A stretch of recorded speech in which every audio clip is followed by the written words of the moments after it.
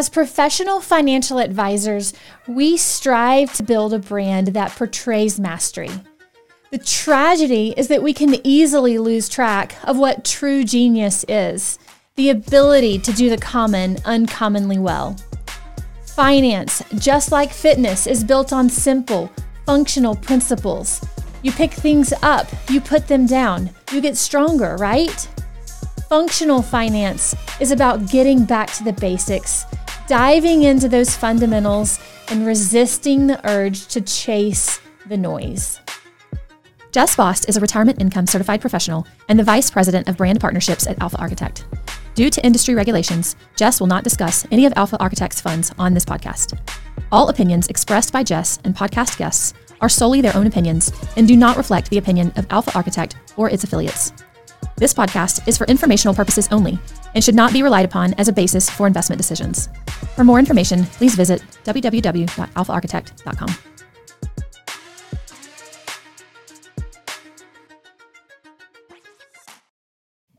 Well, hello, everyone. Welcome back to Functional Finance, a podcast about getting back to the basics. And my name is Jess Vost. I am with Alpha Architect. Today I have with us Thomas Kopelman. Did I pronounce that? But you're close. You're close. Kopelman. Everybody says that. Today I have with us Thomas Kopelman. He is the co-founder of All Street Wealth. And if he's a financial advisor, he has his own podcast. He runs social media on just about every platform that I know out there. Absolutely crushes it. That is pretty much the heart of what we are going to get to today, is just a discussion on how he is running that strategy and what has made him, what he has found to be successful with that. But today we are going to get started as usual with our fitness questions. Thomas, tell me what your favorite exercise or movement is. Oh, I'm going to say either pull-ups or incline dumbbell chest press. I don't know why. I just absolutely love it. And it's like one of my strongest lifts. And it's like a staple for me. Awesome. That's a very specific movement. Yeah, cool. I remember the first time I ever did those. They're really awkward to learn. Mm-hmm. Yeah. They are. Was it one of those things that it was awkward to learn, but you figured it out and now you're good at it? And it's like, oh, this is my jam. Yeah. So, a lot of people don't know, but I actually competed in physique competitions for a couple years after I quit playing college basketball. And so I always loved lifting, but I got super into it that time. And for me, bench was always a solid lift for me. I hit 300 before and my form was fine, but incline, I could the max I ever got was 140 pound dumbbells for 8. So to me, it's just kind of the one thing that I can always feel like I'm winning on and doing really well. And that's so cool. So it just kind of became my favorite.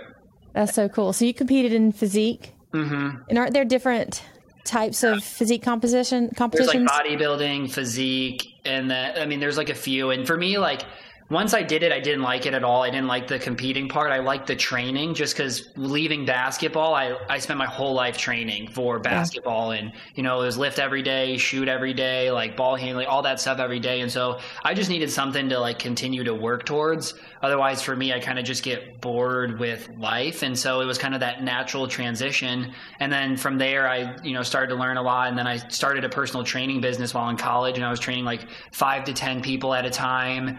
Cool. And then I realized it probably wasn't the best career path to go. Not that there's anything wrong with it, but I'm with you. Yeah. It was just going to be, I felt hard to do. And I didn't really want to just go work at a gym and be a personal trainer. And, I didn't feel like it would be that I'd have a lot of freedom there. And then I feel like I'd just get burnt out of the fitness side if that's all I did, versus for me, it's just fun. And it's my stress reliever. Yeah. No, I'm with you 100% on that. That was exactly my path because I was a personal trainer and CrossFit coach for 8-9 years before making that transition over to financial services. And that is the reason why. I loved it. I loved working with people. And that's what I carried with me over to financial services, was that passion for helping people get from where they are to where they want to be. But the burnout, man, you had to be there with a client 3 days a week, and you had to be there when they were not at work, which is typically when my family also needed me. Yeah. It's just too much. Yeah. Yeah. It's like the same idea. It's so transferable, the skill set, because you're just helping people achieve goals in a different way. And you have to learn how to like craft a strategy that's unique to them. And, you know, helping somebody who's 70 that probably couldn't weight lift, you know, be in shape is completely different than working with somebody who's 20. And that's the same thing with finances too. Yep. Celebrating those wins with people, like all of it. Yeah. Them thinking they can't do something and then you helping devise a strategy to get there for them and celebrating with them when they get there. And I love the educational piece. Like to me, like what I'm really passionate about, I think why I love content too, is I love teaching people things. Maybe in some way it's probably like a little bit of, you know, arrogance in yourself of like you can add value and help and you feel good about yourself by helping people. And so like, I just really love that piece of like, people didn't know at all what to do. They're lost. Now you help educate them on the path to take. And now they like kind of that light bulb goes on. They're like, wow, this makes so much sense. Now I feel good about what I'm doing.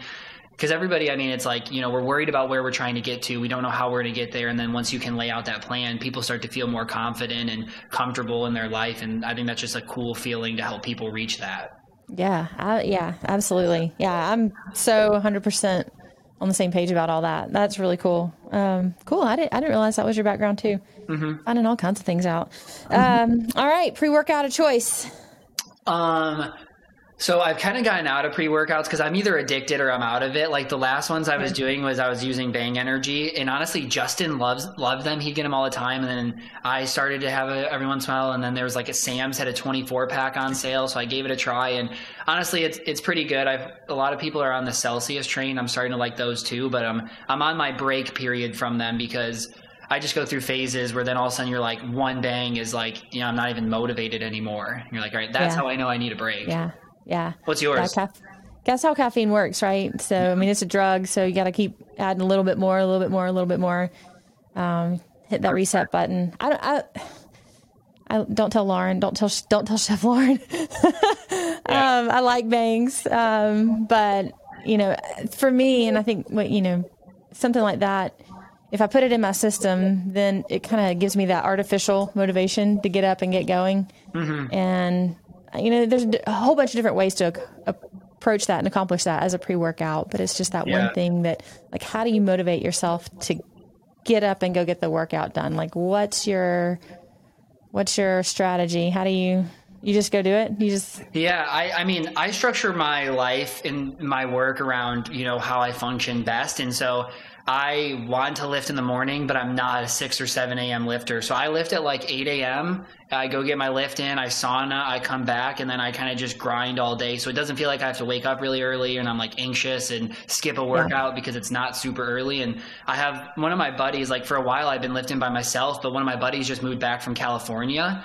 And so now we get to lift together every morning. And for me, like just after being like the training in me, I love putting people through like grueling workouts. And so my motivation is if somebody else is coming, I'm putting them through something hard, which then ultimately makes my lift hard. The time I need the pre-workout is, oh, that person can't go today. Today is Wednesday. I got to go hit legs. I'm tired. All right. Pre-workout is going to be my friend.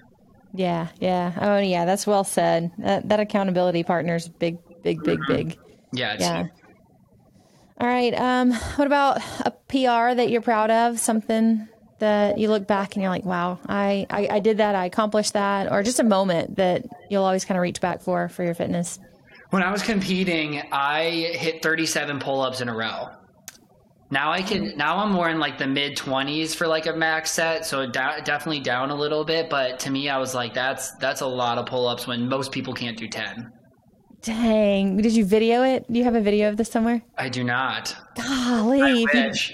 I don't know. There's like so many, there's just so many people at gyms I've been to that have like, you know, the tripod and they like record every set they ever do. And like, not that there's anything wrong with that, but I just am like, I just don't want to be that person who's like, hey, don't walk by my camera while I'm lifting right now. Like, I'm just here to get my workout in. And I realize I don't run very efficiently if I don't lift. So I'm just going to be about that, get in the zone. And I'm in and out with stretching, lift, and everything in like 55 minutes every time. And I just try to be efficient. Yeah, that's perfect. Yeah, no, I've set up a camera. I'll throw it up against a weight or something. I don't have a tripod. I'm not that legit with it. More about PRs. Yeah. Like CrossFit definitely is. Oh yeah. And then too, being a coach, sometimes you don't get coached as much, right? And so I will, like, a lot of times when I'm filming, it's to go back and look at my movement, especially if I'm trying to hit a top end set. But then I'll throw it up on social media too, and it's always fun to get those high fives from, fist bumps from friends and all that. So yeah, the encouragement's good. Yeah, but that's legit, like 37 pull-ups. Oh, for sure. I mean, I felt really 40, good about it. Well, how many did you say it was? 40? 37. 37? Yeah. I would love to do it again now, because now I'm into doing weighted pull-ups and like weighted dips and stuff, because I am not a high rep person. Like, I love, like, the 8 to 15 top range. Every once in a while, like, the other day I started to lift with, 100 kettlebell squats as quick as I could go to just get running. But most of the time I would rather do like a lower rep range. And so if I can add 45 pounds on and do 8 pull-ups, like, to me, that feels better than sometimes I just give up because I'm bored. Yeah, for sure. And that, in lifting all of those, challenging all those end ranges of possibility is always important for your overall health, longevity. Cool. Yeah. All right. Well, that's awesome. That was a fun conversation. Yeah. Thanks. All right. Well, we're going to flip over to the content marketing. So I reached out. I mean, I think we've connected through social media now for a couple of years, and I just wanted to chat. But, also layered on top of that was, I feel like, and you can correct me if I'm wrong, but at least the last 6 months for you, I've seen a change, a shift in your social media. I noticed it first on LinkedIn, because for me, I think that's the platform I struggle with the most, is LinkedIn. Bringing my authentic self there seems somewhat challenging, because I'm trying to fit in the box of business appropriate, and also, it's just a weird platform for me. It's not Facebook. Yeah. It's not Facebook. And I don't do a whole lot on Facebook. I have a personal page on there, and personal Instagram page that really just auto post to Facebook. Facebook's for my mom and my grandmother and, aunts and uncles and things like that, for the most part, just to share our family stuff with. But yeah, so LinkedIn has always been an enigma to me. And I noticed a shift in yours, and you were starting to get a lot of traction with your posts, and you were coming across as very genuine and authentic, and the information that you were putting out there was inviting. And it wasn't, I didn't read one line and skip to the next thing. I was like, I read one line, I clicked the button to expand more. And like, even though there was several different lines of content, I'm in it, I'm reading all the way to the end. And that gripped me, because I was like, man, he's doing something right, because it's not just me landing here. I'm noticing all these other people are landing here, liking it, interacting with it. And so I think that's something that I'm probably not alone in struggling with, and that you are, one of the few who seems to have tapped that. And you've done it without video too. I think there's a lot of people out there. I mean, you do have your video. Now we started content. Yeah, as All Street well. started, that's been our focus, is adding video, because I realized that was like the one piece I was missing. And also, like, for me, video editing is something I don't like to do. Yeah. And so now the partnership with Trayton is a great video editor. So that's been like a huge acceleration for me content-wise, because I felt like that was the only thing I was really missing. And, he's helped solve that for me. That's really, yeah. And but even without the video, in today's world where everybody is moving to video, you are still killing it. So, let's, I guess, start with, tell me about the platforms that you use most, how you spread out your strategy across those platforms. Do you change for different platforms? If you do, like, when do you schedule or post or walk us through, like, what platforms you're focused on. Yeah, so I'm going to get to that. I'm going to take a step back real quick to explain. Okay, you do that. This is you. Why I've got became authentic there, and it's because the way that I started was at a broker dealer, and I just knew that I wanted to attract versus sell. And everything they taught me was, here is how you sell. You go to networking events, you go to weddings, you go to all these things, and you come back with leads. And for me, that's where I totally felt like I could not be my authentic self in any way. And so I knew that my goal was create content, educate people, and by educating people, that would create an audience who, once they reached their point where they needed help financially, they were going to go to the one advisor who's just trying to educate them and not sell them. And so content has like been my absolute best way to be my authentic self. But it's also, I mean, it is hard because you have to balance the, only talking about business with talking about your personal life, which is hard. And my goal isn't necessarily to share everything about my personal life on social media. I actually had somebody in the FinTwit community. He has like 10,000 followers. He reached out to me maybe 2 months ago and said, he actually tweeted at me. He didn't even message me this. I was really mad. He tweeted at me and said, "Hey, Thomas, your page is way too business related. You should probably change that." And I was like, I messaged him. I said, "Hey, interesting point. I don't think you approached that in the right way. I don't know why you would tweet at me about that instead of DM me that, but whatever." And he goes, "Well, I just don't think you're like sharing with people." And I'm like, but maybe our goals on Twitter are different. Like, to me, my goal of content is, as a young person, is to show people that I'm knowledgeable about the thing that I'm doing. My goal of Twitter is not necessarily to show everything about my family or talk about going to the lake or talk about me weightlifting or the Chicago Bears, all these things I'm interested. I do some, but it's not the main topic. And then he just unfollowed me and said, "Well, that's fine. That's not what I use it for." And I was like, okay, well, like, just because you're 50 years old and you have a different goal of social media than somebody building the business doesn't mean it's wrong. And so, obviously there's definitely still things that I could improve on and do better. But for me, what I found is that, like, I needed to pick a strategy that really worked for me and something that I like to do. And so when working with Justin, the idea was, I'm going to launch a blog day one, and the blog is going to be my main focus. And so I think what a lot of advisors do wrong is they see me or see you or see somebody else, like, really killing it in a bunch of ways. And they say, "Oh, great, I'm going to do content. I'm going to launch my blog. I'm going to launch my podcast. I'm going to launch my newsletter, and I'm going to post on LinkedIn and Twitter every day." And all that happens by doing that is you become extremely average at everything. And the approach that I try to take is, how do I become really good at one thing? And once I've mastered that one thing, move to the next. So I started with that blog, and my goal is going to be, I'm going to post that blog on Twitter. I'm going to post that blog on LinkedIn, and that's going to be my start. I did that for about 4 or 5 months. And in the beginning, it took me 6 to 8 hours to write a blog. And then by the time I transitioned to the next one, I was spending about less than 2 hours per time to write the blog, edit the blog, and post the blog. So now I'm like, okay, I have more time available. Where do I go next? And the podcast was a goal I really had. So when I did the podcast, I did that for a few months. The editing got quicker. The, preparation got quicker. I moved to the newsletter. Got the newsletter going, felt good about that. And then I moved to, how do I continue now to post more on social media? And I think the one thing I failed on in the beginning is repurposing. I spent so much time. You're doing all of these things now, right? So you did one thing really well until you made it efficient. You're still doing your blog. Yep, I do a blog every single doing week. Your podcast. Yep. And while now you have a newsletter. I'm just making sure, we're not eliminating them. No, I built to each one instead of work on all of them at the same time. Because now I do a weekly blog. I do a monthly newsletter. I have a client newsletter I write. We do a video that is a podcast and a video that then we cut and edit short parts of it every single week.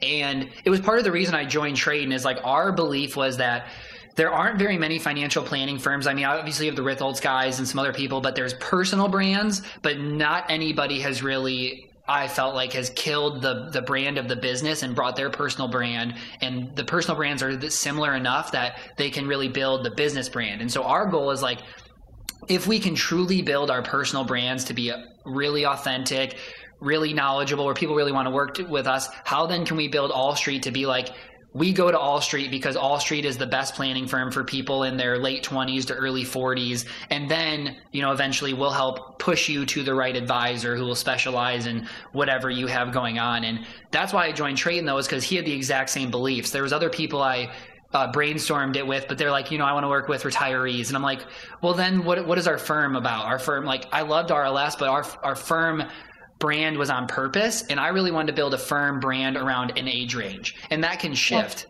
And that can totally shift as time goes on. But then not only my personal brand, but our company speaks to the exact same audience I'm speaking to, which I think will just help people convert into clients quicker maybe, and even be an easier choice for them, knowing that our whole process, everything we do is completely specialized on helping this segment of people.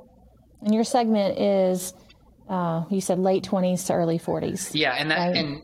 and some people say that's too broad, and I mean, I'm going to agree. It is kind of broad, but every single client I'm working with is going through the same life stages.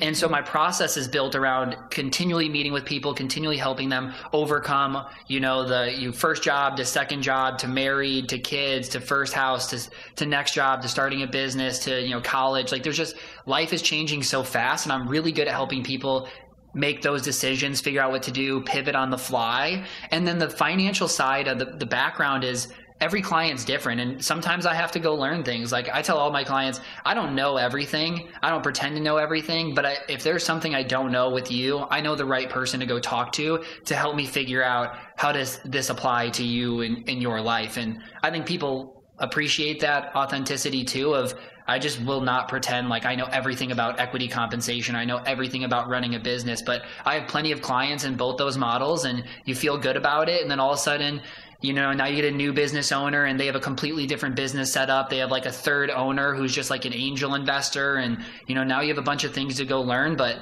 that's part of the job. People are hiring me to go solve their problems. Yeah, that's cool. So inside that age range, I don't know if you've seen, Michael Kitces he published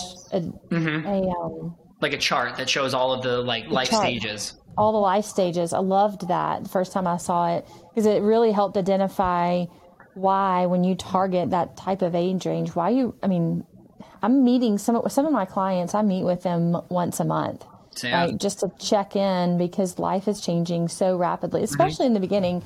And then, as we get a plan in place, even when life makes shifts, as long as they can stick to the financial plan that we've worked out, then we may not need to meet. But we're still meeting much more regularly than with the clients that I have in retirement. Yeah. And it's just because they're not making those decisions that are affecting their finances in their lives every 2 to 3 months. Yeah. Right? And I try to tell my clients, like, a big value add I have is I get like decision fatigue, and I get we're about to buy a car, it came quicker. Like, how much should we put down? How much should we finance? Do we want it to be 4-year, 5-year, 6-year? Like, how do we shop for loans? Like, those are things that, the average financial advisor that says, hey, we have surge meetings. We meet in April and we meet in October. Well, when your clients face these problems, or they get a random bonus or whatever, you're basically leaving them out there to make decisions for themselves. And then they're like, is this the right thing? Is it not? And I'm just like, just literally, here's my calendar invite, or here's my calendar link, book a meeting with me in the next 2 days.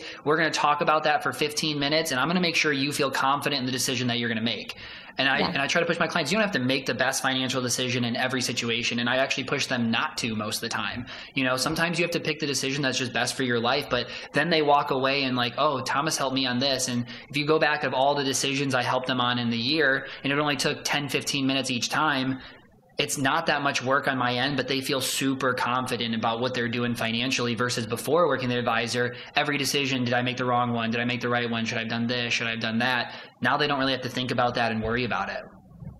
So is your content that you're writing in your social media, is that stemming from these conversations that you're having with clients? Yeah, I would say a good amount of them are. I definitely think in the beginning, content was like a big worry for me of like, how am I going to still be writing, 52 weeks from now? And once you start creating content, I think like every day I come up with multiple new things I could create content on. And where do you keep that when it like lands in your brain? Where do you go with that? I use Notion. So Notion's like a note-taking app, and I probably have 80 topics in there right now that I still haven't written about. And a lot of them have been on there the whole time. And it's like, hey, I could write about this one, but then this week, this comes up. Like I've added like 4 or 5 new business owner clients, and they all are making the same problems. And so I was like, well, I should probably put a post about here are the 10 things you should do when you start a business that are easily avoidable if you just knew to do them. So then I post that, and then next week I have the idea of, it's my birthday next week, so I'm going to talk about like, I try to every day, this is kind of how content has formed for me, of like, every day I feel like I learn a new lesson, or I learn the same lesson again that I learned, maybe a year ago, and I need to be reminded of it. And so I kind of note those down, and I'm going to put out a post next week of like top 25 lessons that I need to be reminded of or something next year for my birthday. And I feel like it's funny that after you start to create content, your brain changes to think of how everything can be turned into content. And it's honestly maybe even my favorite part of everything I do is creating content. And I've seen you use a lot of lists. Do you feel like that? I mean, from my perspective, it's easy to track a list. Like when I see a list on, LinkedIn or whatever that you've posted, I'm clicking that button to open it up and walk down that list. I want to know what else you said about that topic. Do you gravitate toward lists? I think sometimes lists are easier to create. Like I feel like the posts that are more like general on like, value versus momentum. Like, is anybody going to go apply that to their life? Probably not. But if I give them a list of things, this is what you should do, or mistakes that are made or whatever, like I feel like everybody can walk away from that and apply something to their life.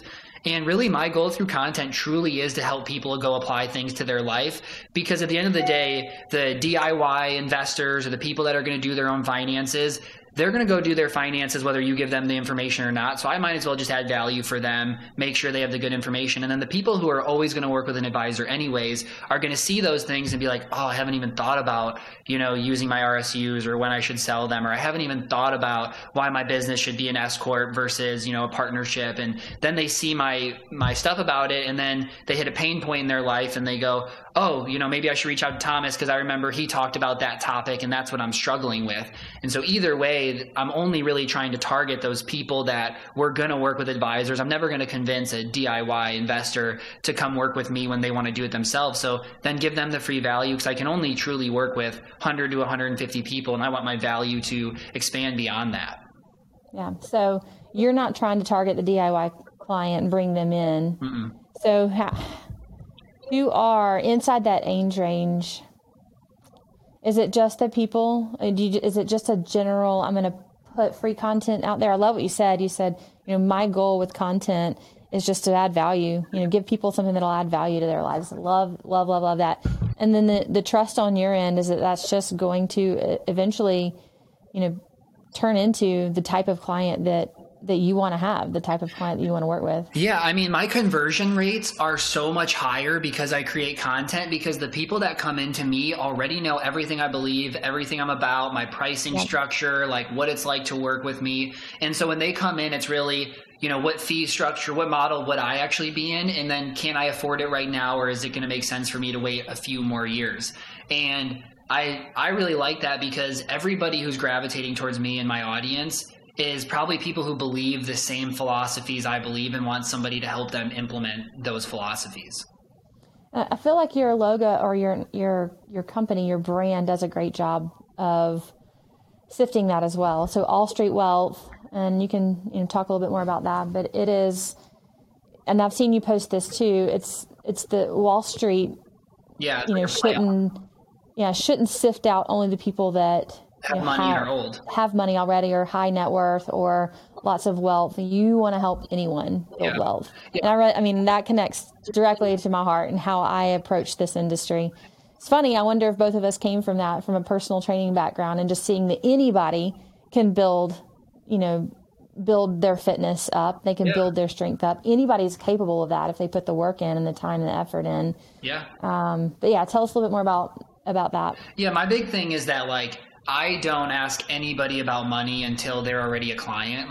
I know what they want help on, but I don't know unless they blatantly just randomly tell me. I don't ask, because at the end of the day, my pricing structure, if $150 a month is the minimum, I actually have a couple of clients who make $60,000 a year who pay for it and get more than enough value to make it worth their while. And so the thing is that I do have a pricing structure that any single person could afford if they're serious enough about it, but it's also not too cheap where I get people who are lukewarm on whether they want to actually do the planning or not, because I want people who are bought in, and at the end of the day, if they're bought in, things are going to go well. And for me, my pricing structure is 150 for singles, and then you get married, you go to 225, and you have a family, you go to 300, and then you have 350,000 AUM, you move to 1% AUM, and then 0.8 at 750, and at 2 million, move to 0.6. And so the goal is that I never have to even have fee conversations, because everybody, as their life gets more complex, are just naturally moving up tiers. Cool. So there's a point where you switch actually from a flat fee to a percentage fee based on assets? Yeah, well, they actually are paying me 0.35%. So it's like kind of similar to Betterment or whatever. For those accumulators, planning is the most important part. But also like $300 a month coming out of cash flow. A lot of clients would rather have that come out of their assets than come out of cash flow. And so then they shift, and technically at 350,000, you pay 300 a month plus 0.35% AUM. So then you graduate and you save over $1,000 a year by graduating. And so it's kind of like a savings incentive. And I know all the debates on AUM, but also like we have a cap fee of 25,000. So if I got a $10 million client, they'd be paying 0.25%. So we're not really doing it as a way to like, wow, we need a ton of money and blah, blah, blah, blah. But it's really just of, hey, if you want us to manage assets, this is what it's going to cost. And pretty much everybody chooses for us to do it. Yeah.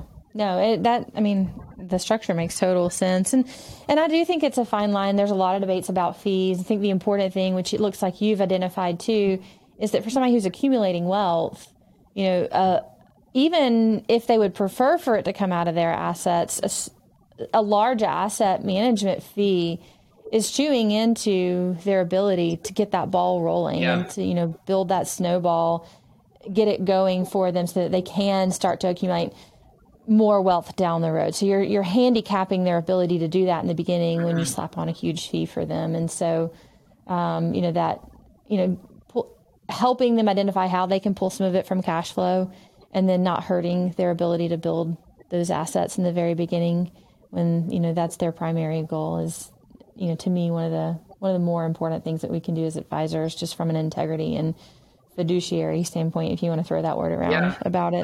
That and like, if you have 100,000, you'd have to have a high AUM fee to make it worthwhile of an advisor to actually spend the time with you, which is where the subscription makes sense. Like if my minimum client pays me $1,800, well, I'm incentivized around helping them accomplish their goals because they're paying me to help them do planning and accomplish their goals versus, I have a bunch of clients that come in that, work with Edward Jones or somewhere else that they had $50,000 and they're paying a 2% AUM fee, but they don't do anything besides manage that portfolio and X stock sleeve they put it in. And so they're paying a lot of money to not get value. And the way that I have people pay, the value and why they stick with me is all based on truly giving value, not just investments. Yeah, 100%. And I like the subscription fee model for those younger clients, especially who are starting out, as I think it helps. It gives them permission to reach out as often as they need to. I mean, if they're paying every month, they also feel like I'm paying for my time every month, and I should get a little bit of that. Their needs aren't as complex, but to them, they're really important. Yeah. And they are important. This is the first learnings and the first steps that they're taking toward building that wealth. And so I want somebody calling me when they're not sure about, they have an extra bonus check and they're not sure what to do with it. I want them calling me and asking me those questions. Yeah. I want them to I don't want them to have to feel like they need to wait 6 months till we have our next meeting. Yeah.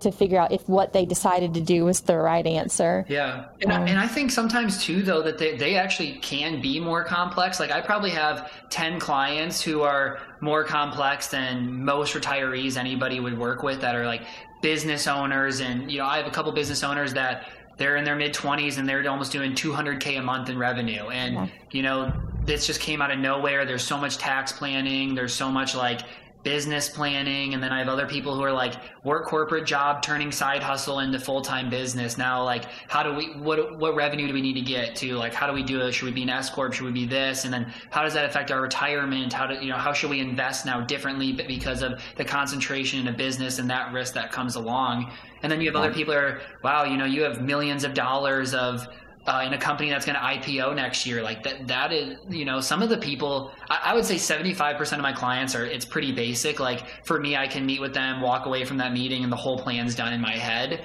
And also that's just because, it's like the 100th plan I've done. But then there's other people where I'm like, wow, I've like so much research to go do to try to figure out how to help them. And so I think my goal long-term is to like build that complex sleeve of my client base to, maybe 50, and probably 90% of my hours will be there because like some of them are paying me $600 a month. And, that's a large part. And so I probably have 10 clients right now who account for 70% of my revenue of my 45 clients. And so they get a lot of time, but I think I'll naturally grow out that sleeve and really focus there. Yeah. Yeah. And that's interesting. So are you tilting your content toward that in any way? Or are you still just, again, letting content sift through who does come? Yeah, that's a good question. So when I first started, my content was really more... I think that's a temptation. We find something that works really well and we start to steer our conversations and our content that way. Yeah. And I don't know if that's a good thing or a bad thing. I don't know if you've played around with that at all. So I think in the beginning, I thought I naturally would want to work with like even younger than the age range I'm targeting now. But what I found is that most of them are not serious enough about money in their life yet to like really take it seriously. And so I naturally started to shift more towards like families because families just get it. Like we don't have that much time. We could probably figure out what to do financially, but also we don't want to. Like that's not where our time is best spent. And business owners have that same mindset too. Like I could directly apply that time, grow my business, grow my revenue. I'd rather outsource this to you like I outsource every other part of my business that I don't want to do. Yeah. And so for me, I just value the people that are like, you're my trusted partner, bring me the information, let's collaborate, figure out what to do together, versus a lot of the younger people was not that way. And they always be commenting about like the new tip their friend told them about, and now I should be in this and that. And I'm just like, honestly, it was way more work than even the older people who were paying significantly more. So now my content is more shifted towards, I think, that age range, business owners, people with equity, and like families. Like people with something to care about. Yeah. I think is what a mentor told me one time. Like your ideal client is someone with something to care about. Yeah, no, that's super true. And it's just like, they also realize that it's pretty complex and they don't want to mess this up. And that's like a good point to start to work with an advisor. And I don't know, I think that's where my content is just naturally starting to go to. Plus I'm also getting older, and that also helps too, of more of my audience is getting older as well. Yeah. No, that's so,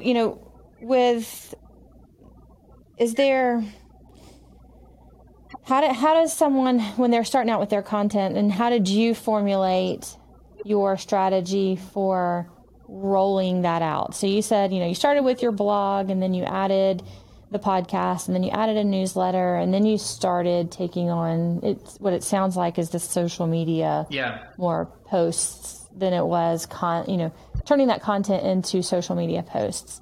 Do you have a strategy for, are you starting with LinkedIn and then going to are you breaking pieces of it apart? Do you use like a Hootsuite or something like that to auto post? Yeah, no. Good. How do you do this while keeping balance in your life? Because I struggle with that personally. When there's a lot of, maybe great content, like you said, I have a lot of different ideas. Sometimes I want to throw them all out in the universe and it's just too much. How do you manage all of that? Yeah. So I think like the first step to this is pick whichever one you're going to enjoy the most, because in the beginning it's for sure a grind, and you can listen to all these people say video is the number one way to convert. But if you hate doing the video, I promise you 5 months from now, you're not going to be doing video again. So you got to pick a strategy that you like, that you enjoy, that's fun for you. And then where I started is like, how am I going to make sure I do this every week? Because every advisor I talk to is like, I want to do content, but like, then I say I'm gonna, and then work comes up. And for me, it's just not even an option. Like, part of every single week is on Monday, I am going to write my blog post. Like, I know I don't want to have like Sunday scaries. And what sounds really great for me on Mondays is create content and get ready for the week. Like, that's all I do. If I can be done by 2 on a Monday, like, then that's awesome. And sometimes I am, sometimes it's longer. So I write my blog post Monday. I get up Tuesday morning, I edit it once. Wednesday morning, I read it one more time. I post it. And like, that's how I stick to it. I don't schedule it. The only thing I do schedule is Twitter. And so what I do is like, I schedule 2 months at a time. Like I'll just sit down for a Friday afternoon at noon and I will schedule out 2 tweets a day for 2 months straight in like 3 or 4 hours. And part of that is, what new ideas do I have? The other part of it is, how do I go repurpose old content? Because I think the biggest thing that's missing, and one of my biggest mistakes the first 8 months of content, was I'd spend all this time writing a blog post, I'd post it once, and then I really wouldn't post about it again because I'm like, oh, my audience doesn't want to see the same thing twice, which for one is wrong because most of your audience doesn't see every post you have. And two, it's like, why spend so much time on one piece of content? And so now I'm like, blog post, I turn that blog post a lot of times into a thread. I also will then post about it differently on LinkedIn one time. I'll put a video and a podcast about it. And then like after a couple months, I'll go back to that. I'll take a quote out of there, put it on Twitter. Maybe I'll make a table out of something. And so I probably turn every blog post into like 10 to 15 different posts a year. Because otherwise you're just creating way too much new stuff. And I used to worry about being annoying of like posting that and posting a lot, but all I get is good feedback from people on the education. And let's say 2 months ago I posted about investing is not gambling. Well, 2 months later I can post that same thing, and that person who read it probably read 100 different things they could have learned that day. They maybe didn't apply it. Now they hear it again. They're like, oh, that makes more sense. And they hear it again in a couple months in a different way. And then maybe it finally like fully resonates why they should start to invest and why it's not as risky. I mean, there's risk to it, but it's not like gambling how some people say it is. And so I think that repurposing is huge. And so with my Twitter, like any tweet that becomes big, I turn into a longer post on LinkedIn, or any post on LinkedIn that does really well, I cut into a shorter post and put it on Twitter, because they are different audiences. There's different people there. And do you just keep track of that in your head, or do you take a note and like drop that note somewhere that, hey, this went well on Twitter, I need to put this on LinkedIn? Or do you just stop everything that you're doing in the moment and do it then? How do you? I usually post it the next day. I just usually post it the next day on that other one. But like I also in my notes, I'm like, oh, I'll be talking. Also, I'm like, oh, this is a really great LinkedIn post idea.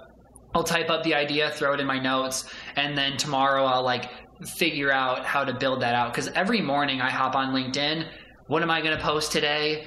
Maybe this is a good idea. Write about it, post about it, and get out of there. Because I think sometimes people are like, well, this isn't gonna get 10,000 likes and all this stuff. And every post goal is not really to do that. Like what I'm trying to do is just stay in front of people so they always see that I'm posting content. They always know, like everybody knows my job now. Everybody knows who I work with.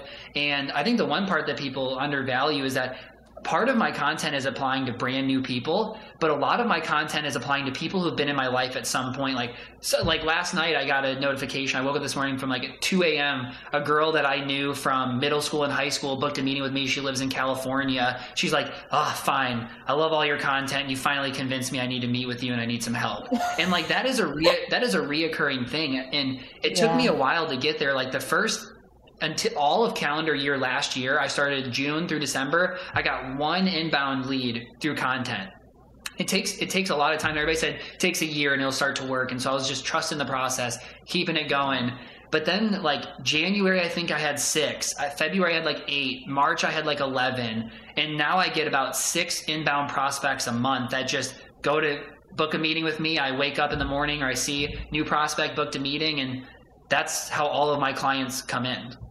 That's awesome. So we got just a couple more minutes, and I want to make sure I hit this one because you said it earlier. I think we weren't on camera when we were talking about it, but it applies here. So you mentioned that, or you've had this thought before, or maybe somebody said something to you about that's been posted before. Yeah. Like somebody's talked about that already, but that doesn't intimidate you, and that doesn't keep you from approaching a subject, because why? Well, 2 things. One is that they probably don't follow those people. I think as like financial advisors, if we create content, we follow all of the advisors that create great content. And so you're like, oh, well, why am I going to go post about, why investing is not gambling if Thomas already did that? And at the end of the day, like your audience is probably not following me. And you also can put a spin onto it of like how that applies to your life and your clients. And so I just, if I see a topic that's already been written about and I'm like, ooh, that's kind of good. I could apply that in a different way. Like I had a post about like psychology of money and what part of that really hit home for me and what's really important about the freedom aspect of that and why that's missing from millennials' lives. And then my clients can, hear that and digest it in a different way. But part of what I do too is I use Instagram as a way to post all people's content. So my Instagram stories are TJ Van Gerven had a great tweet, or Jess had a great tweet, or somebody had a great LinkedIn post, and I just share them over on LinkedIn or share them over on Instagram as like, follow me here. You're going to have a ton of great content and a ton of things that are going to educate you from not only me, but some of the others that are really great at doing it. Oh, I love that. Yeah, I love that. Because I think too many advisors just share a post. Like they'll say, hey, Thomas put this blog post out, and they just share it on LinkedIn. And they don't even say anything about it. And it's like, not that that's bad, but like you're sharing that to your audience, but they would rather hear why that applies to them from your perspective. I honestly wasn't like saying that because of you, but I just think like Michael Kitces talks about it all the time too. Like in my newsletter, instead of just posting like, here's 5 good articles you should read, here's why they matter. Because I know most people are probably not even going to open it and read it. Like most people probably just read my post about my blog, but at least they know the topic I'm writing about. So at least give them something to digest that why this matters to them right away. And then maybe they'll read. Yeah. Well, I mean, like I said, like I started with, I'm just incredibly inspired by how you've turned your social media game into something that, as an advisor, I mean, not even looking from a client standpoint, as an advisor, I feel like I learn from you things that I need to know to help my clients with their issues, or just content that helps me relate to them in a better way. And, the idea of this whole podcast is doing the common uncommonly well. And, when a gymnast is competing, they're always looking for that, perfect 10 score. Yeah. And the idea out there is that they don't get it by just having an incredible, routine that's full of risk and full of, unique movements. Yeah. But it's when they do the common gymnastic movements so well, so uncommonly well, that the judges go, wow, like that person is an expert in their field. Yeah. I think advisors miss that a lot. We skip to the complex, to the noise. We skip to the complex. We skip to the latest news, and we're trying to show that we're an expert on those things by talking, with this level of language about financial services that, most clients don't understand. And I think what impresses me the most, I think what captures me the most about your language is that it is that simple. And you do come across as an absolute expert in your field, Thank you. by being able to share the common things about finance uncommonly well. Yeah, so it's that you're a perfect example of that. It's that Kobe mentality. Like Kobe always talked about, like 80% of everything is the basics. And so the best thing you can do is master those basics, because too many people work on the extravagant parts of it. But that is like, for my clients, like I do know about crypto. I do know about, some of these other things, but at the end of the day, like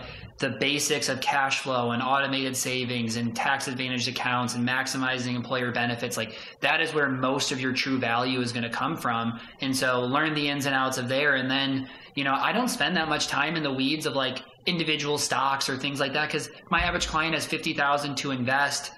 It's just, that's not as important as, increasing your savings rate or, Right. maximizing your 401k or all these other things. And so I try to focus in on those basics as much as I can. Yeah. Yeah. What's really going to move the needle for them to be able to build wealth and Exactly. retire and take care of their family and send their kids to college and those kind of things. Exactly. Yeah. Awesome. All right. Well, it has been an absolute pleasure having you on here. Thank you for giving me your time today. I can't wait for everyone to hear what we've talked about. I feel like it's just super valuable. And, I just, like I said, I really, really respect you, not only in the field, but with your craft on social media. And Well, thank you. Tom. Thanks for having me on. Yeah. I'm happy we finally got to do it. Yeah, me too. Absolutely. Thanks, Thomas. Thomas is a true social media genius. Not only did I learn from him as we discussed his social strategy, but also I found myself encouraged by his simple way of breaking it down to a repeatable, doable process. To connect with Thomas on anything we discussed today, look him up on Twitter at @Kopelman, on LinkedIn as Thomas Kopelman, and you can also find him on his website at www.allstreetwealth.com. Thanks for listening, friends. Now go lift heavy and be kind.